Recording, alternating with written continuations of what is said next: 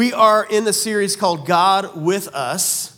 Let's look at Matthew chapter 1, verse 23. It says, "Behold, the virgin shall conceive and bear a son, and they shall call his name Emmanuel," which means God with us. I'm so thankful that God is with us. I'm just thankful that God's presence is near us and with us. You know, a lot of us are taking time, whether it's Thanksgiving or, the Christmas holiday or times in between different parties where we gather around holiday tables and we have moments with one another and you eat a meal, you share a meal, and then the dust kind of settles and people leave. And have you ever been in a moment where you're just kind of sitting there talking with your spouse or something and just saying, all the things you're thankful for, and one of the things you just say, I'm just thankful that those people don't live near us. Have you ever had those people? You know what I'm saying? Just small doses. You can take people in small doses, right? There are people like that in our life, right? We just have to be honest about it. Doesn't mean we can't grow in our love for them, but sometimes there are people like that, right? But then there are other people. Wow, preaching strong already. All right. Might move up a seat. It's going to get good. But then there are people who the separation that we have from them almost kills us on the inside, right? I mean, it's like there's family that lives far away, or grandchildren we don't get to see as often as we'd like, or a loss of a loved one that we're reminded of, or strained relationships, right? I have people in my life right now that I'm disconnected with, and I don't know what to do to bridge the gap on my end. You guys know what I'm talking about? It seems like it's an invite-only proposition, and I'm not in control of the invite, right? And so some of those are very, very painful. And some of those things, that same feeling, some of us might even have with God. We talk about God with us, and it may feel like we're on the outside with God at times. Or maybe we used to feel the presence of God, but we don't in the same way that we used to. Or maybe it seems like God, it's not God with us, it's God with everyone else, but I don't really experience God like everyone else. And it seems like I'm on the outside, or it's like an invite-only proposition, and I'm not in control of the invite.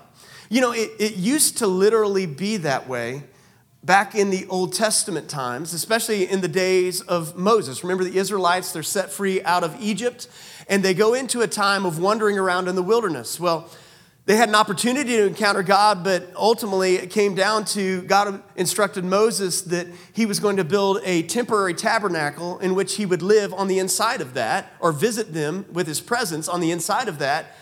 And only a few people would even be able to be around that. And in fact, as he built this structure, this temporary tabernacle that would move with them, there was only one person once a year that would get to go into a certain part of it. So let's look at this. We're going to look at it from Hebrews chapter 9 in the New Testament, looking backwards. It says, "For a tent was prepared." The first section, so get your imagination out, the first section in which there was a lampstand and the table and the bread of the presence, and that was called the holy place. And so it was kind of a two-compartment tent, and the first section had some things in it. But then there was a second section behind a second curtain. And it was a section called the most holy place, or some of us might know it as the holy of holy places, right? And it had a golden altar of incense and the Ark of the Covenant. You guys, if you don't know what that is, just go watch an Indiana Jones movie, okay? And you guys know the Ark of the Covenant. It says on all sides it was covered with gold, in which there was a golden urn holding the manna and Aaron's staff that budded and the tablets of the covenant.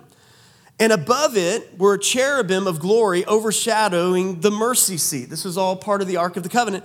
And that is where the presence of God would reside. It's like right over there in between the cherubim. All right? And it says, these preparations, it says, of these things we cannot speak in detail. It says, these preparations having been made, the priests go in regularly into the first section. So there were some priests, invite only, that were allowed into the first compartment of the holy place. But of the second section, only the high priest goes, and he only but once a year, and not without taking blood, which he offers for himself and the unintentional sins of the people. So we know of what he's talking about here is called the Day of Atonement, or Yom Kippur, you might know it as, or have heard it been referred to. And on this day, they would make atonement for all the sins of Israel, of all the people. It wasn't an individual thing. And sometimes it's hard for us to wrap our mind around why this was an animal sacrifice type thing. It was all types and symbols of things that were to come, but here's what would happen. The high priest would make a sacrifice for his sins first to make sure that he was pure and that he was taken care of before he went into this, not just the holy place, but the holy, holy place. And because if you went in there and weren't pure, you could die. In fact, they would tie a rope around your leg just in case you went in there and screwed something up and you died while you're in there. No one could go in and get you, so they would just pull you out with the rope. That's what they would do. And so he would make preparations, and in fact, he would actually take off some of his outward adornment that he would look like a high priest in an attempt to humble himself even going in. But before he would go in, they would take 2 goats, and they would, essentially the roll of the dice, they would choose one of the goats. And this was a way to say, we're leaving this in the hands of God, which one of these goats, and we're just going to leave it into God's hands. And so they would take this blameless goat, and they would sacrifice it, and the blood of the goat was where the life was. They really were understanding that life is in the blood. And so the high priest would go in, and he would sprinkle this life, or this cleansing blood, on the mercy seat of the altar, of the ark. And it would be a way of washing away, of bringing life to death, right? And so that's why you've heard of these things like being washed in the blood. What that's talking about is that there was life in the blood and that there was a cleansing that happened through the blood. And so he'd make this offering for the people, and then they'd come out, and he would place 2 hands on the head of the second goat. And he would confess all the sins of the people upon the second goat and send it out into the wilderness. And essentially, this would be the scapegoat or exiling sin out into the wilderness. Now, there's much more to say about that, but that's essentially what's happening.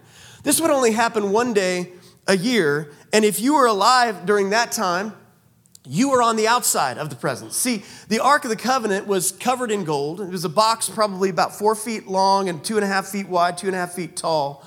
And that's where the presence of God was, but you didn't get to see it. You were on the outside.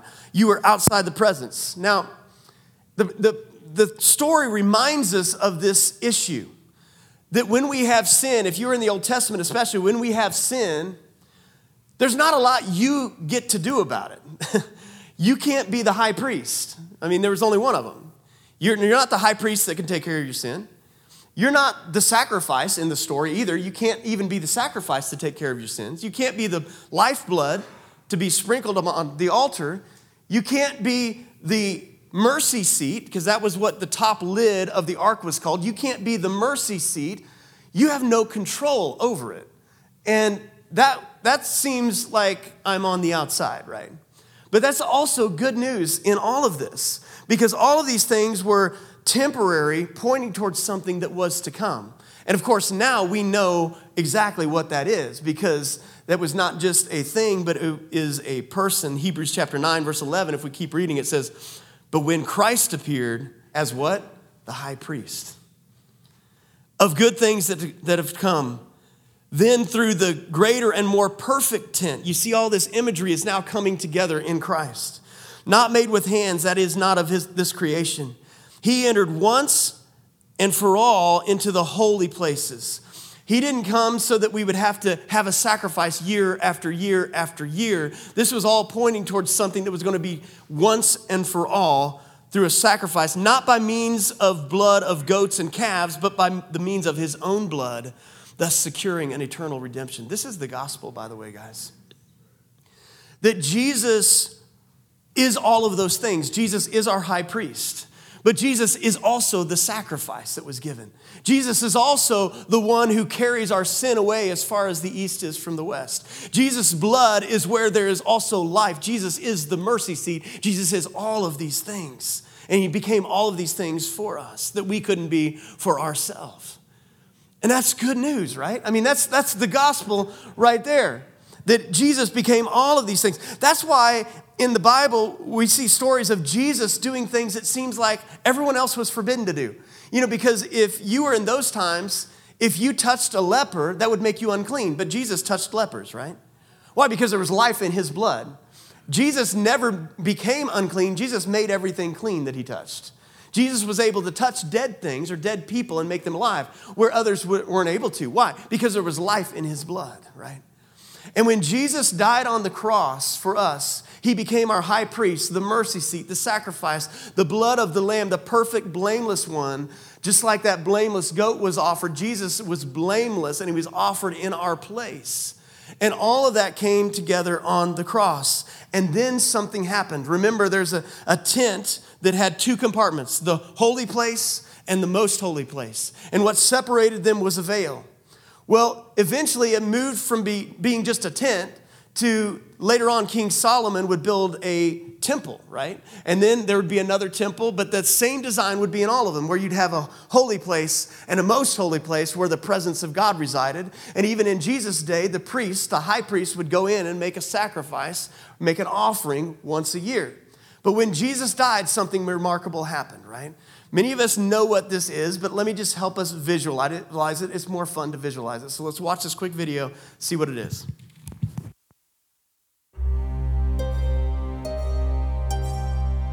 In the ancient Jewish temple, a large veil blocked access to the Holy of Holies, where the presence of God dwelled.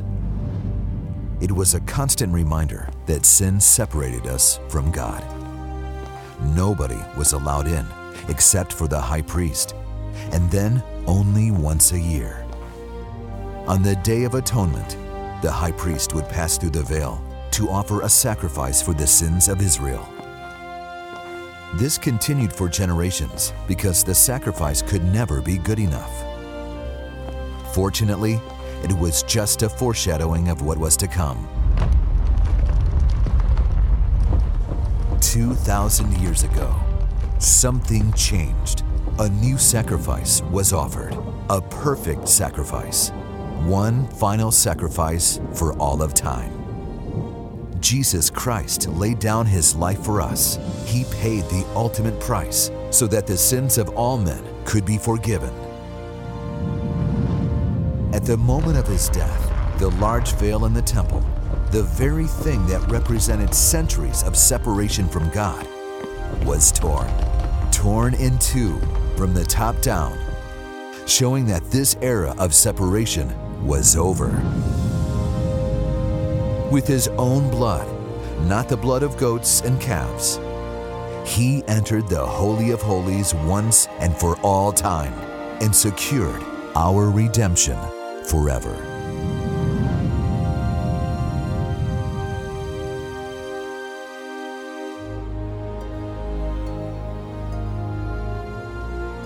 And so the veil was torn. And that's significant because on the other side of the veil was essentially the presence of God, right? Now, what's interesting, and I've never heard anybody preach on this, maybe you have, but I was just praying about this and studying this week and I saw this, but what's interesting about this is you have the tabernacle in the Old Testament, which was a tent, two compartments, holy place, most holy place, Ark of the Covenant. You have the temple, which Solomon built, which same design, holy place, most holy place, Ark of the Covenant. What's interesting when that veil was torn in the temple is what was not behind the veil.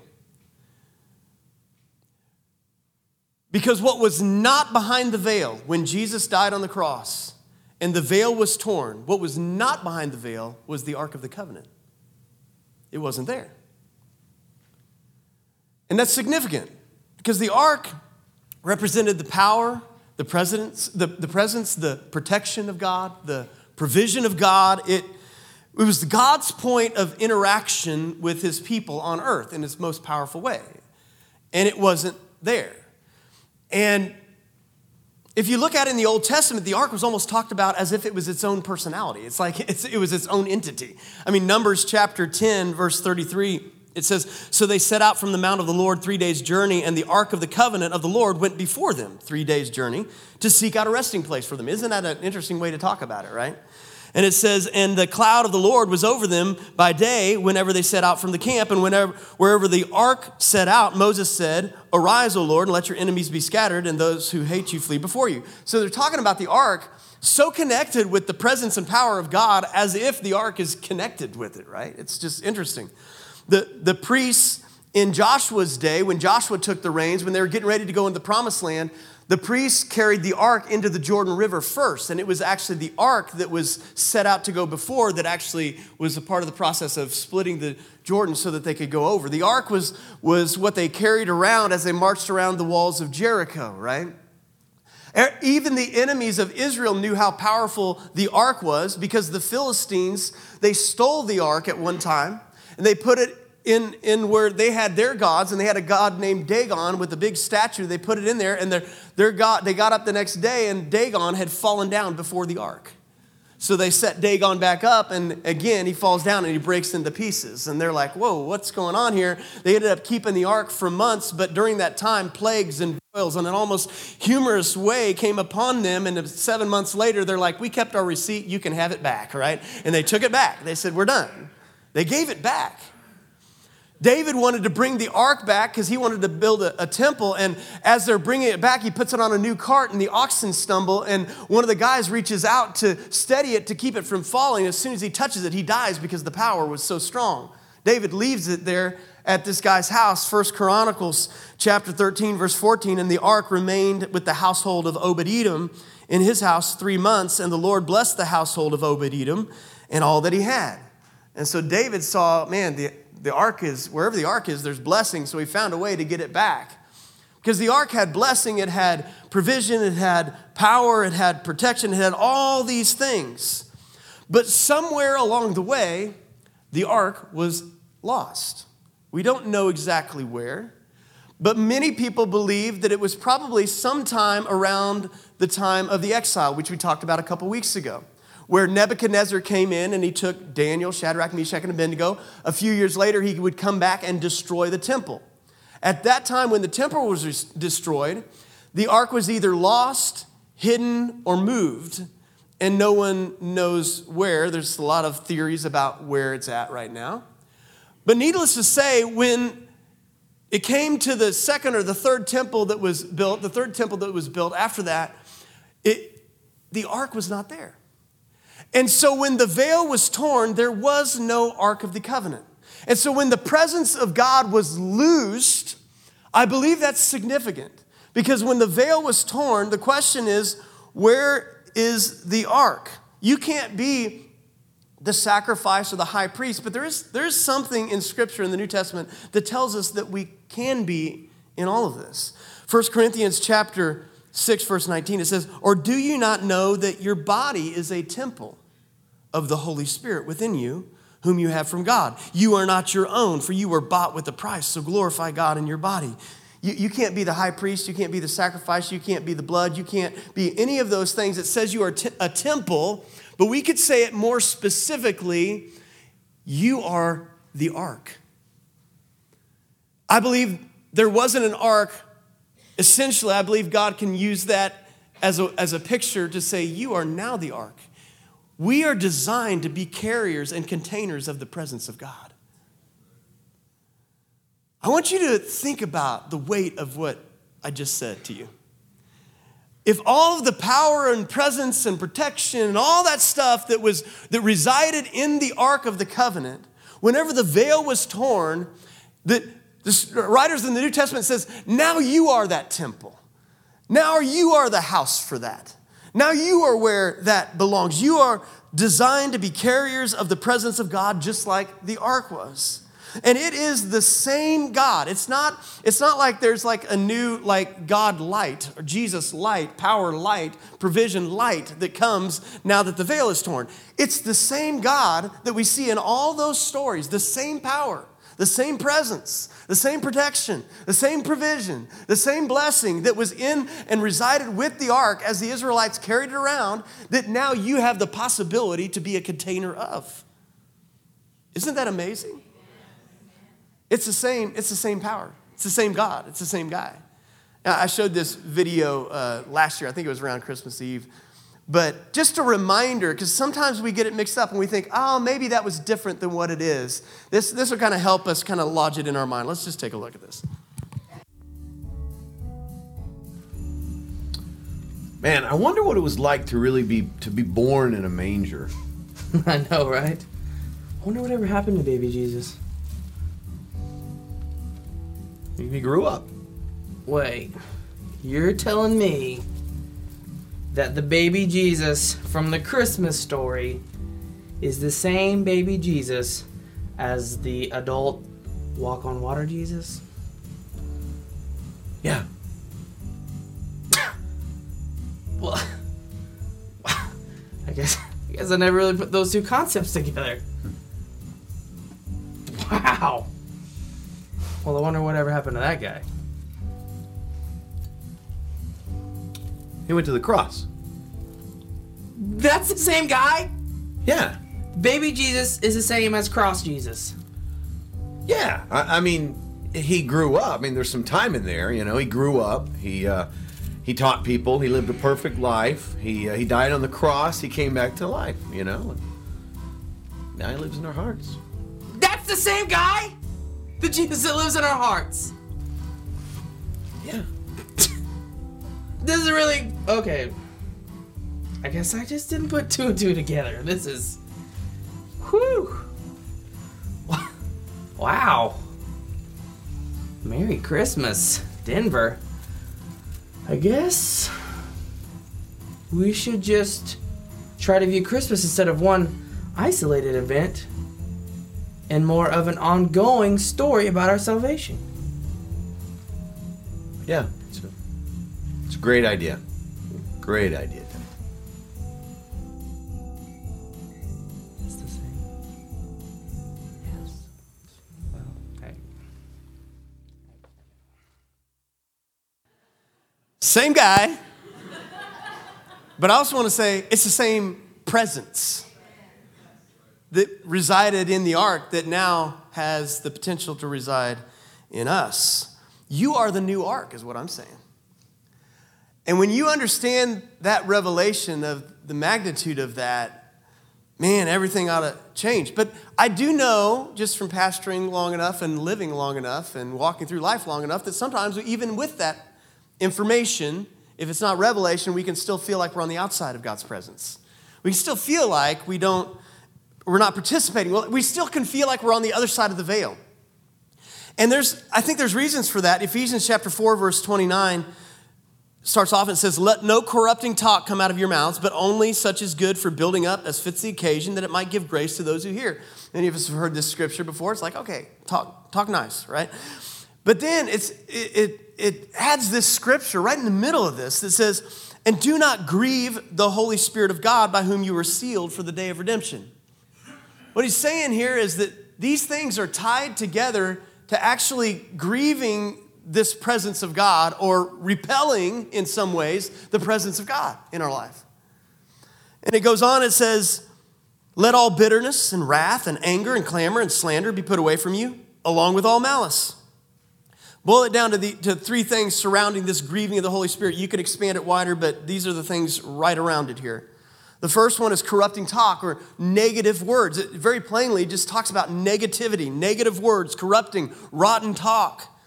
And then it lists four things: bitterness, wrath, anger, clamor, and slander. These four lead to the slander is kind of the fruit of all the others, right? It's like when all these other things are in our heart, slander eventually comes out.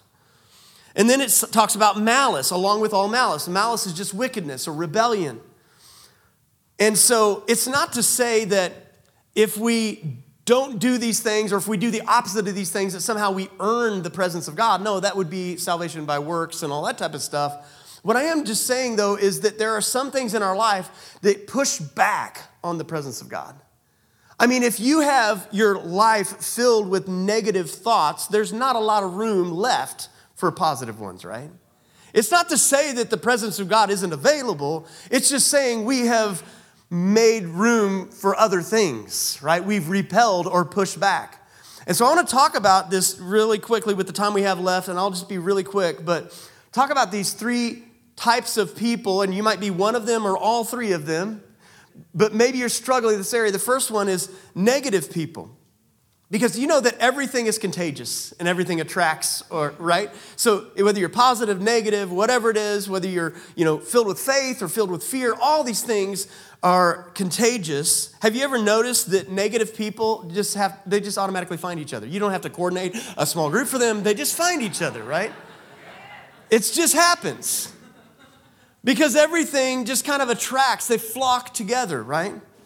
And I don't know about you, but I'm at the point where I just don't want to be around negative people anymore. I'll minister to them, I'll pray for them, I'll encourage them, but I don't want to fellowship with them anymore. And can I just tell you, God doesn't either? He doesn't. In fact, if you remember, maybe you missed this, but when we read Hebrews 9 at the very beginning, we talked about the Ark of the Covenant. There were 3 things inside the Ark. Did you catch this? There were 3 things. One is Aaron's staff or Aaron's rod that budded. The second thing was a golden bowl full of manna. And the third thing was the tablets of stone that the commandments were written on. These 3 things were inside the Ark, and they actually have to do with these 3 things we're going to talk about. So the first one I'll just talk about is Aaron's rod that budded. There's a story in the Old Testament, and you can go look it up. I believe it's Numbers. Well, we're going to look at here the context in Numbers 17. But the people of Israel were grumbling and complaining, grumbling and complaining, grumbling and complaining. And so God comes up with this plan. He said, I want you to get all of these staffs, which represents authority from all the different tribes. And well, let's just read what happens in verse 3. It says, and write Aaron's name on the staff of Levi, for there shall be one staff for each of the head of the father's house. Then you shall deposit them in the tent of meeting before the testimony. He's like, go take them into the holy place and go put them in there where I meet with you. And the staff of the man whom I choose shall sprout. Thus I will make to cease from me the grumblings of the people of Israel, which they grumble against you. Do you realize that this was such an important deal that God had them put the rod of Aaron that budded as a pushback against the grumbling of the people, to put it in there as a positive and negative reminder, essentially that if you grumble, you'll repel the presence of God. And he put that in the ark. That's how powerful that is. And I think that's pretty important for us to realize. Here's a question. I got a question for each one of these. Here's a question. What area of my life am I speaking things that distance me from God's goodness? If you were to replay your conversation from the last week, this is probably a dangerous thing for us to do, right? But if we were to replay it, how many words are we speaking are distancing ourselves from the blessing, the provision, the truth of who God is? The staff was in there for a reason. All right, the second thing is well, I got one more verse here, because this really needs to be our heart. Psalm chapter 19, verse 14.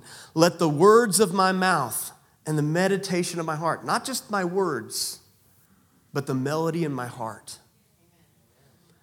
You know that every one of us has some sort of soundtrack. You ever have a song just stuck in your head, just playing, and all of a sudden you realize that's been playing in my mind for like ever, right? And all of us have a melody. You know, it could be a positive thing, it could be a glorifying, God-honoring thing, or it could be a negative spirit on the inside of us. It's saying, let the words of my mouth and the melody of my heart be pleasing and acceptable in your sight, O Lord, my rock and my redeemer. You know what that does? That says, God, I'm creating a welcome environment to be able to host your presence today. I'm welcoming. And so listen, if we feel on the outside of God's presence, it could be because we've forgotten about the rod that budded, right? All right, the second thing is this, slanderous people. The second thing was a bowl of manna. Do you guys remember what this is about? This was where the Israelites were in the wilderness, and God supernaturally provides for them food, manna. They didn't know what it was. They didn't like it. And so they pushed back on that. They resisted that. They complained about that. And ultimately what they did is they accused God of not properly providing for them. So I want you to think about this. That's slandering God's character. When we accuse God of not properly providing for us or being who he says he is, we are slandering the character of God. And so that bowl of manna is a dual-edged thing in the ark for a reason. It's to remind us that whenever we slander the character of God, we're not going to be experiencing his presence like we would desire, But it's also a reminder that God is a perfect provider. And maybe we just don't happen to agree with or like what's actually happening right now. And maybe we need to open up our eyes, step back and say, God, I don't know right now why, but I will know then. But I trust you're a provider, and I trust you're a perfect provider. Otherwise, we become slanderers and we repel the presence of God. Here's a question for us. What area of my life do I think God owes me something better? See, these things are in our heart because they're pushing back on the presence of God. Or the third thing, rebellious people. Remember the third thing in there? It was the tablets of stone. It was the way that they should live, right? It was the commandments of God. And in the Old Testament, it was a very big deal that you live by all of these rules and that externally you made sure you checked every single box, essentially, right? But God said when that curtain was torn and the new covenant came, that it was going to be different. There was going to be something new. It wouldn't be a forced external thing, but there'd be something new. If we go to the next chapter in Hebrews chapter 10, verse 16, it says, "This is the covenant that I will make with them after those days, declares the Lord.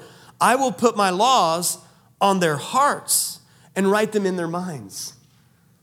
What is he saying? It's not just about external behavior, but there's going to come a day when the presence of God, when you become a host, when you are the ark, that all of a sudden it's not just external behavior that gets your attention, but there's something internal, that the law of God is written on your heart, that the way of God is written on your heart. Here's my question for you in this area.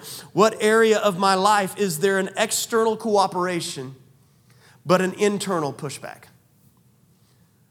Like, because many of us might say, well, God, I'm doing what you want to do. I'm doing what you said to do. I'm doing what you asked me to do. But internally, we're fighting and we're pushing. We're pushing back. You know, because God desires inner obedience, not just external compliance.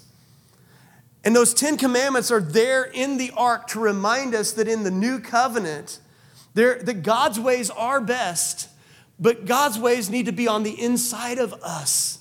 Not just external behavior, but there's an inner obedience on the inside of us. All these things, the negative thing, the grumbling, complaining, the slanderous talk against the character of God, the external compliance but internal pushback, all these things, if you just think about it in your own life, they're pushing away the presence of God. They're pushing away the joy that comes with God. They're pushing away the peace of God. They're pushing away the blessing that comes with God. They're pushing away the heart of God in our life. And we fill our life with all these other things. There's no wonder there's no room for the presence of God.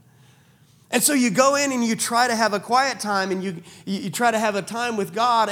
And your life is so filled with so many things. It's like a piece of pie that's cut with all these other slivers. And there's just a little sliver that you have for God's presence. And proportionally, it seems like God isn't present. It's because we filled up the ark of our heart with so many other things, right? And so what do you do if you find yourself in this? Well, it's very simple. We turn our ark into an altar again. We let the blood of Jesus, the life of God, come back. And that may seem oversimplistic, like I could give you a bunch of how-tos to do that. Many of you guys know how-tos. It's not... I'm convinced that we don't need any more how-tos until there's an actual want-to. Because we can get how-tos all day long. We can write notes all day long. We can have podcasts all day long. We read books all day long. We can say words all day long. But if there's not an inner want-to give up those things and to be a host for the presence of God, it really doesn't matter. But I remember, I was just thinking of this story this week when I was in my early 20s and I was a youth pastor, and I'd been running pretty hard with a lot of responsibility at the time, trying to figure out how to lead and to grow a youth ministry that was doing a lot of stuff. And I was leading one of my first missions trips in Mexico and by myself. And I think it was 21 years old. And so there was just a lot of pressure and stuff that kind of built up. And I was way deep in the mountains of Mexico and just with a team of teenagers getting ready to preach for my first time using an interpreter in a small little church. I didn't even know what to preach on, but we're standing there right before the service and just gathered around praying. And all of a sudden the teenagers just began to pray for me. And just in that moment, just a moment of surrender happened in me. And it was like all of a sudden I put down the facade and my own strength, and I just surrendered. And when I did that, like all of a sudden I just began to just cry. And I'm not a crier. I normally just cry on the inside, not on the outside. So, but I just began to let go. What was that? It was just a moment. If you were here last week, it was just a huckleberry moment where all of a sudden the presence of God was there tangibly. But this was bigger than that in the sense that this type of thing I'm describing can happen anytime. It's simply a matter of surrender. It's simply a matter of opening up our hand at any time. And so I turned my ark back into an altar. And I'm just going to give us just a moment, and we don't have a lot of time, but just a moment just to do that before the Lord. So as the worship team comes back, I'm going to read one more scripture. If we keep reading in Hebrews chapter 10, verse 19, I want you to listen to this. This is the gospel message, by the way. All of these things. If you're struggling with things, and if you're a believer or a non-believer, here's the good news. Hebrews chapter 10, verse 19. Therefore, brothers, since we have confidence to enter the holy places, how? Not by our own efforts, not by the Old Testament system, but by the blood of Jesus, by the new and living way that he opened for us through the curtain that is through his flesh. What is that saying? That what used to separate us from this presence was the curtain was torn by the body of Jesus that was laid down upon the cross, and his blood was spilled for us. And since we have a great high priest, that's Jesus, over the house of God, let us then draw near with a true heart. Listen to these words, in full assurance. You don't come before God with shame. You don't come before God, like afraid he's going to knock you over the head. You come with full assurance. With our hearts, listen to the imagery here, listen to the language. With our hearts now sprinkled clean from an evil conscience and our bodies washed with pure water. This is all language that was happening in the Old Testament, purification that is now is available for us through Jesus Christ. That we can come with full assurance. It says, let us hold fast the confession of our hope without wavering, for he who promised is faithful. He promised is faithful. And so can we take just a moment before God and turn our ark back into an altar and say, God, I want to be a host for your presence. Maybe there's some things we got to evict out of our container. And again, it's not that we earn the presence of God. I'm not saying that at all.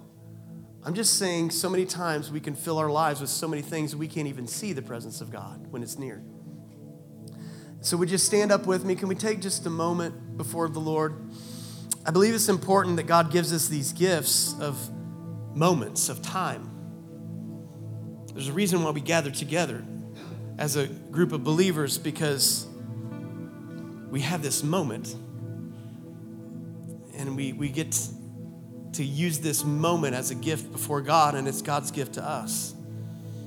So God, we're so thankful that the veil is torn. We're not on the outside of your presence anymore. It's not an invite-only proposition where you only invite one person once a year.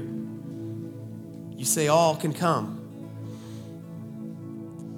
But it's a dual invite. We have to also invite you. You say you stand at the door and you knock at our hearts, and so we have to answer the door.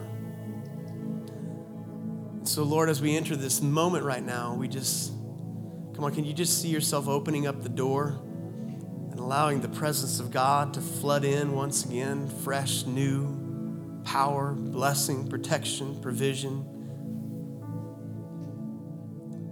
Can we just evict those other things maybe out the back door, the grumbling, the complaining, the slander, the rebelliousness in our heart? God, we want your ways, your laws written upon our hearts and our minds. We want our words and the meditation, the melody of our heart to be pleasing to you.